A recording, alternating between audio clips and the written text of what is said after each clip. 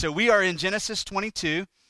We are wrapping up a sermon series. We're wrapping up this journey to the cross through the Christmas story. We've been so far, if you haven't been with us, we've been in Genesis 22, which is a really unique story where God comes to Abraham and tells Abraham to take his son Isaac up onto a mountain and to sacrifice him there as a burnt offering. And so far in this series, we have seen the correlation not only between Abraham and our own lives, but especially how Abraham's story with Isaac points to the story of Jesus and really the real Christmas story, as Jesus took his journey in obedience and trust, just like Abraham, and ultimately laying his life down as a substitute sacrifice for the sins of the world. And so this Sunday, we're going to be looking at specifically the journey of promise. Now, during this time of year, as it is fitting, we typically, as Christians, will look at the prophecies of the Old Testament that point to the birth of Jesus. There are several hundred prophecies that Jesus himself fulfills through his birth, his perfect life, his death, and his resurrection. This year, specifically, though, what we want to look at is the promise. As we survey the Old Testament, we see God over and over again making a promise to his people, and really all the promises of the Old Testament are stitched together.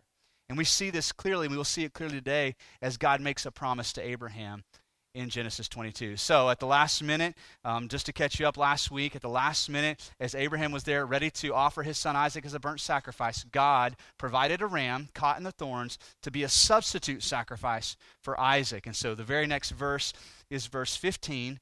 So Genesis 22, starting in verse 15, we read, "And the angel of the Lord called to Abraham a second time from heaven and said, 'By myself I have sworn, declares the Lord, because you have done this and not withheld your son, your only son, I will surely bless you, and I will surely multiply your offspring as the stars of heaven and as the sand that is on the seashore. And your offspring shall possess the gates of his enemies. And in your offspring shall all the nations of earth be blessed, because you have obeyed my voice.'" And so this story of Abraham and Isaac ends with a promise. Actually, it ends with several promises. God speaks three different promises there to Abraham. He says to Abraham, "Since you have not withheld your son from me, you have obeyed my voice, you've trusted in me, you've offered Isaac to me, I'm going to do some things for you, to you, and through you." Now, if we think about the whole Old Testament and the promises that God makes, in a lot of ways, the Old Testament ends leaving some of those promises hanging. There's a little lingering in the air, if you will, of when is God going to fulfill these promises? So I'll just walk through a few of them. All the way back in Genesis 2 in the garden, God makes a promise to Adam. "Adam, you can eat from everything you see except for this one tree. The day you eat of it, you will surely die," right? And yet, when Adam and Eve in the very next chapter eat of it, they don't immediately die. And we ask the question, well, where's the death? And then in the very next chapter, after they eat from the tree and they disobey God, God comes to the serpent and to Adam and Eve and says some things. And to the serpent, he says, "Listen, there's going to come a day when one of Eve's descendants is going to step on your head and crush your head." Yet all throughout the Old Testament, we see the work of God's enemy, Satan, working to manipulate and to lie and to twist and to create fear and to lead God's people into disobedience. And so we've yet to see the crushing of the head of the serpent.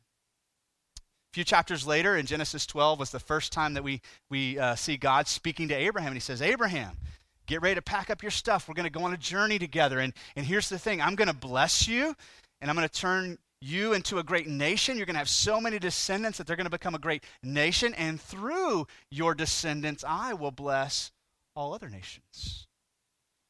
Of course, we get to Genesis 22, and Isaac is, right, the hallmark, the icon of this blessing to the nations. And God says, "Go offer up your son Isaac as a sacrifice." And here now in 22, God is saying once again, "Abraham, I'm going to do something through Isaac." If we keep moving forward in the Old Testament, we get to stories like King David in 2 Samuel 7, where God comes to David and says, "David, I'm going to do something big through your descendants. I'm actually going to raise up a king from your lineage to sit on the throne of the kingdom of God forever." And then last week we looked in Isaiah 53 how the prophet Isaiah described this coming king as not a bold, proud, victorious, loud king, but this new king would come as a humble, suffering servant to offer up his life as a sacrifice and a ransom for the sins of many. And so the Old Testament kind of leaves us hanging with, God, when are you going to fulfill all these promises that you've made? So specifically here in Genesis 22, God speaks three promises, and we're going to walk through them together. The first one's in the first part of verse 17, when he says to Abraham, I will surely bless you, and I will surely multiply your offspring as the stars of heaven and as the sand that is in or on the seashore. Now, that's a big image, isn't it? God's presenting this imagery of countless stars or countless grains of sand and saying, Abraham, you're not only going to have a big family, but this is a description of my kingdom. This is what I'm going to do through you. And we get to the New Testament, to Galatians 3, and we learn that God was talking about more than just the natural-born descendants of Abraham here. In Genesis 3:7, or Galatians 3:7, we're told it's those who are of faith who are the descendants of Abraham. So this promise included the Jews, the Hebrew nation, but more than that, right? This description of the stars in the sky included the Gentiles too. All who would come to believe by faith will be included in God's kingdom. Matter of fact, Galatians 3 ends with these words, there is neither Jew nor Greek. And if you are in Christ, then you are Abraham's offspring, heirs according to the promise. Thousands of years later, Paul is saying this is what Jesus has come to do, to bring together the Jews and the Gentiles as one kingdom under God through faith. Now, one of the mistakes that we can make sometimes, especially in the modern day church or in a big church setting, is to think that we're just somehow a number and God doesn't really know us specifically. If he just describes us as sand on the seashore, then I'm just a grain of sand. And here's what's so beautiful about our God is that he knows the name of every star and he weighs every grain of sand. And while his kingdom is described as the stars in the sky or the sand on the seashore, you and I as grains of sand have been measured, each one of us. And God knows our name. As a matter of fact, he knows every hair on our heads. Some of us are making it a little easier on him than others. But that's how intimately God knows every one of these grains of sand. Now from here, God is going to begin to speak about Abraham's offspring, but he's going to switch now from talking about the multitude to talking about one specific offspring. As a matter of fact, in the Hebrew language, it's going to be singular, and it could have been also translated descendant. Listen to the rest of verse 17. And your offspring. He's no longer talking about the multitude. He's speaking about one specific descendant. And your descendant, your offspring, shall possess the gate of his enemies. Now, here's what we know about that. In Matthew 16, Jesus is with his disciples, and he asks them this question. Hey, who do you guys say that I am? And it's Peter who speaks up and says, you're the Christ, the Messiah, the Son of the living God. And Jesus responds to Peter, you're right, Peter. And you didn't figure this out on your own, but my Father in heaven revealed this to you. And upon this rock solid proclamation that I am the Messiah, the Son of the living God, upon this rock I shall build my church, and the gates of hell shall not prevail against it. See, all the way back in Genesis 22, thousands of years before Christ comes to establish his church, his kingdom here on earth, God is promising the church. This is why Solid Rock exists. This is why every Christian church on the face of the earth exists, because God made a promise all the way back in Genesis 22 that his kingdom would not only be a multitude and be vast, but the gates of hell, the gates of his enemy, would not prevail against the church, but the church would instead what? Prevail. You look through church history at all the attempts to stamp out the church, even from within corruption, and in the end, God's promises stand. And that's why you and I stand here today, and we worship God here together, because the gates of hell have not prevailed against his church. And so even back in Genesis 22, God is promising his church. Well, verse 18, the end of this promise, here's what God says to Abraham. In your offspring. We're still speaking singular here. So one descendant. In your descendant, your offspring, shall all the nations of the earth be blessed because you obeyed my voice. And now the promise is becoming very specific. Abraham, there's going to become a descendant from you, somebody from your lineage. And through that descendant, that specific offspring, all the nations will be blessed. Not just your family, not just your nation, but all the families, all the nations of earth will be blessed through one very distinct offspring or descendant. Now, in Galatians chapter 3, we get some insight here in verse 8. The Apostle Paul says that when God was speaking way back then to Abraham, the scripture foreseeing that God would justify the Gentiles by faith, he preached the gospel beforehand to Abraham when he said, in you shall the nations be blessed. So we know what was on God's mind in Genesis 22 when he says that. What was on his mind? The gospel.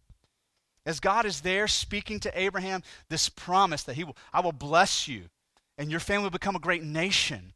And through one specific descendant, I will raise up a church, and the gates of hell will not prevail against his church. And through one specific descendant of yours, I will raise up this kingdom, this great nation, and all nations will be blessed through that one very distinct descendant. And so the Old Testament leaves us with this promise lingering in the air. Is God going to fulfill his promise? Let's think about that. Did God fulfill his promise? Genesis 2 to Adam. When you disobey me, where there is sin, there will be death. The day you surely eat of it, you will surely die. Did God fulfill his promise to Eve? One of your descendants, Eve, will trample and crush the head of the serpent. Did he fulfill the promise to Abraham that I will bless you and your family will become a great nation? Not only that, one of your descendants will rise up and lead in such a way that the gates of hell will not prevail, but instead this descendant will become a blessing to the nations. Did he fulfill his promise to David when he said, David, listen, I'm going to rise up one of your descendants who will come after you and sit on the throne of my kingdom forever? Has God fulfilled the prophecy he gave to Isaiah in 53? That this king who would come would be a humble, suffering servant, led like a lamb to the slaughter, to be sacrificed as a ransom for the sins of many.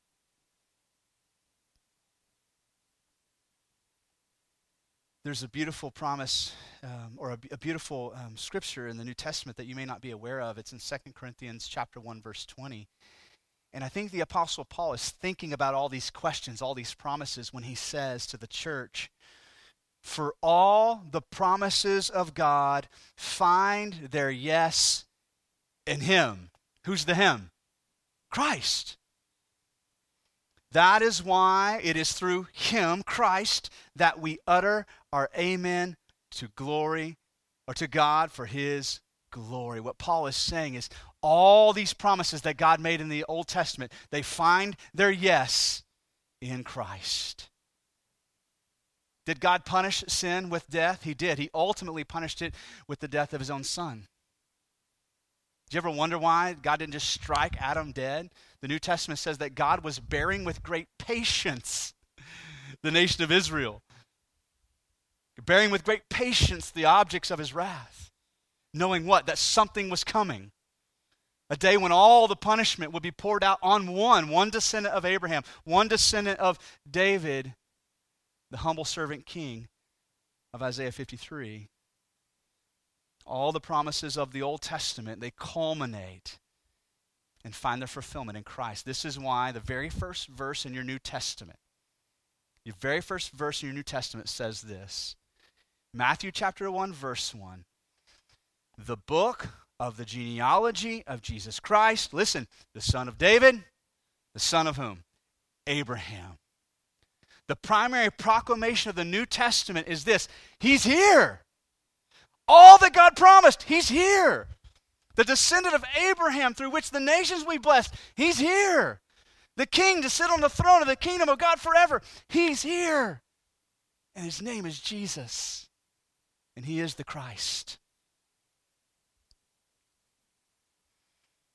was thinking of a story. I don't know if you like heroes, but I like heroes, and I like stories with heroes. And when I was a kid, I daydreamed about being a hero. And I had an experience about 16 years ago. I was, before I stepped into full-time ministry, I was working on a ranch, lived and worked there. And so had a lot of fun because on the weekends we would piddle.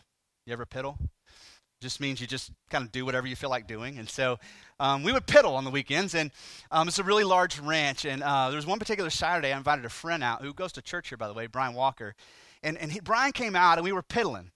And we decided, you know what, let's build a campsite at the back of the ranch by this secluded lake that's hard to get to, and we'll use big pieces of stone, kind of like Stonehenge. We'll build this campsite. So big table with this big stone top on it, and a fire ring out of stone, and benches that you sit on made out of stone. We had this great idea. So we set out on Saturday morning, and we took the tractor out, and we excavated these big chunks of limestone that were about this thick, stood about this tall. We put them in the dump truck, and we hauled them way back to the back of the ranch and dumped them out. And we were going to build this Stonehenge campsite.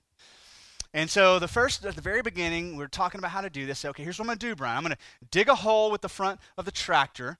Then I'm going to take one of these big stones. I'm going to push it off in the hole and stand it up with the bucket of the tractor. And then I don't know what we're going to do after that.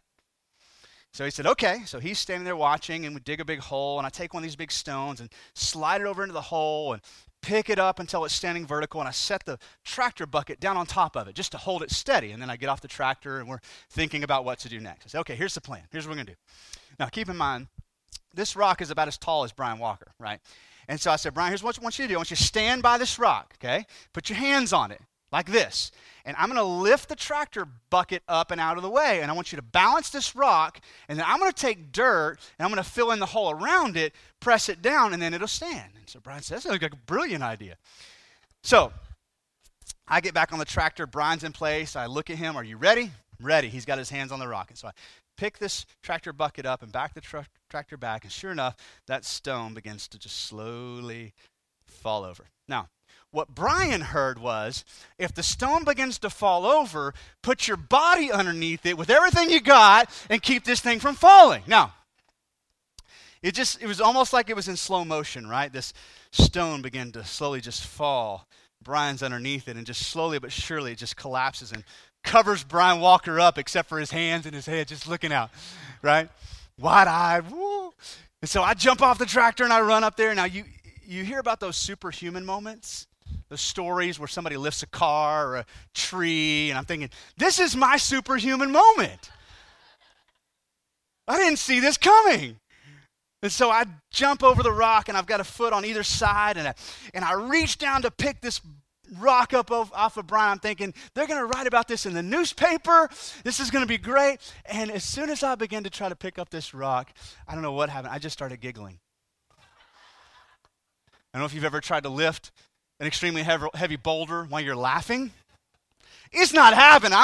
I'm heaving, and I just start giggling and laughing, and Brian's looking at me, what are you doing?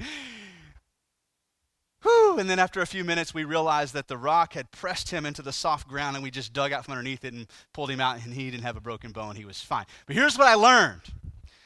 I am a lousy hero. When it matters, when somebody's life is on the line, right? When I want to be the save the day kind of hero, I fall short. You're a lousy hero too. Do you know that's what the Old Testament is about? Story after story, character after character, example after example. God is showing us that human beings make lousy heroes. And that's why we keep getting the promise, reminding us we need a better hero. That's what the manger is about. God's proclamation to the world, I am sending you a better hero. I'm sending my son. Christmas is about celebrating God's yes to all the promises he made in the Old Testament. God was saying yes by sending his son to be born as a servant king. In Jesus' birth in Bethlehem, we see God's perfect timing to fulfill all of God's promises. Like Abraham and Isaac, Jesus' birth at the manger is the beginning of his difficult journey of trust, obedience, and sacrifice. And like the journey of Abraham and Isaac up the mountain as Jesus lived out his life here on earth, every day was one step up that mountain. Every step was a step in his journey towards ultimately the altar of the cross, where he would lay down his life as a perfect substitute sacrifice for us. When I say us, I'm not excluding you. When I say us, I mean the sins of the world. You're included in that. That all who trust in him shall be saved. This is God's promise to Abraham in Genesis 22, and this is God's promise to you. The real meaning of Christmas is this: for God so loved the world that he gave his only Son, that whoever believes in him would not perish, but have everlasting life. That's what Christmas is all about. I don't know if you've come to that place in your journey, like Abraham, where he truly had to take a hold of the hand of God and say, I trust you in this. I don't know if you've come to that place in your journey where you have totally trusted in God and him alone, but that's what Christmas is about. And so if that's you and you're here today, I want you to know that God has sent a hero to save you, to die in your place, to forgive you of your sins, and to give you eternal life. There's no greater Christmas gift that you could receive that would be greater than the salvation that God provides through Jesus. And so as I pray in a moment, I'm going to invite our prayer partners to come forward. And our prayer partners are just folks from our church who enjoy praying with people. So if there's anything going on in your life that you'd like to have somebody pray with you about, they're here for you. And especially if you're here today and you've not taken that step of trusting in Jesus for the first time, they would be honored to talk with you and to pray with you about making that decision. I'll invite our worship team up and our prayer partners to come forward. And I'd like to lead us in a time of prayer now, if you would pray with me. Father, thank you for this beautiful promise that you made. And thank you for including us when you made it to Abraham. Father, thank you for, once again, in your infinite wisdom, your infinite glory, your infinite goodness, God, revealing to us the real meaning of Christmas. It's the birth of your Son, the real hero of the story, the fulfillment of all your promises. Father, this morning we gather our hearts together to celebrate and to worship the birth of our Savior. Maybe somebody here today who's not taken that step to trust in Jesus. Today would be that day, God. I pray the day of salvation, the day to take a step of faith, to trust in Jesus and him alone, that they might have forgiveness of sins and salvation. God, I pray your Holy Spirit would stir our hearts, our affections, that Christmas truly will be a time of worship, God, for this people, for this church. We pray all this in Jesus' powerful name.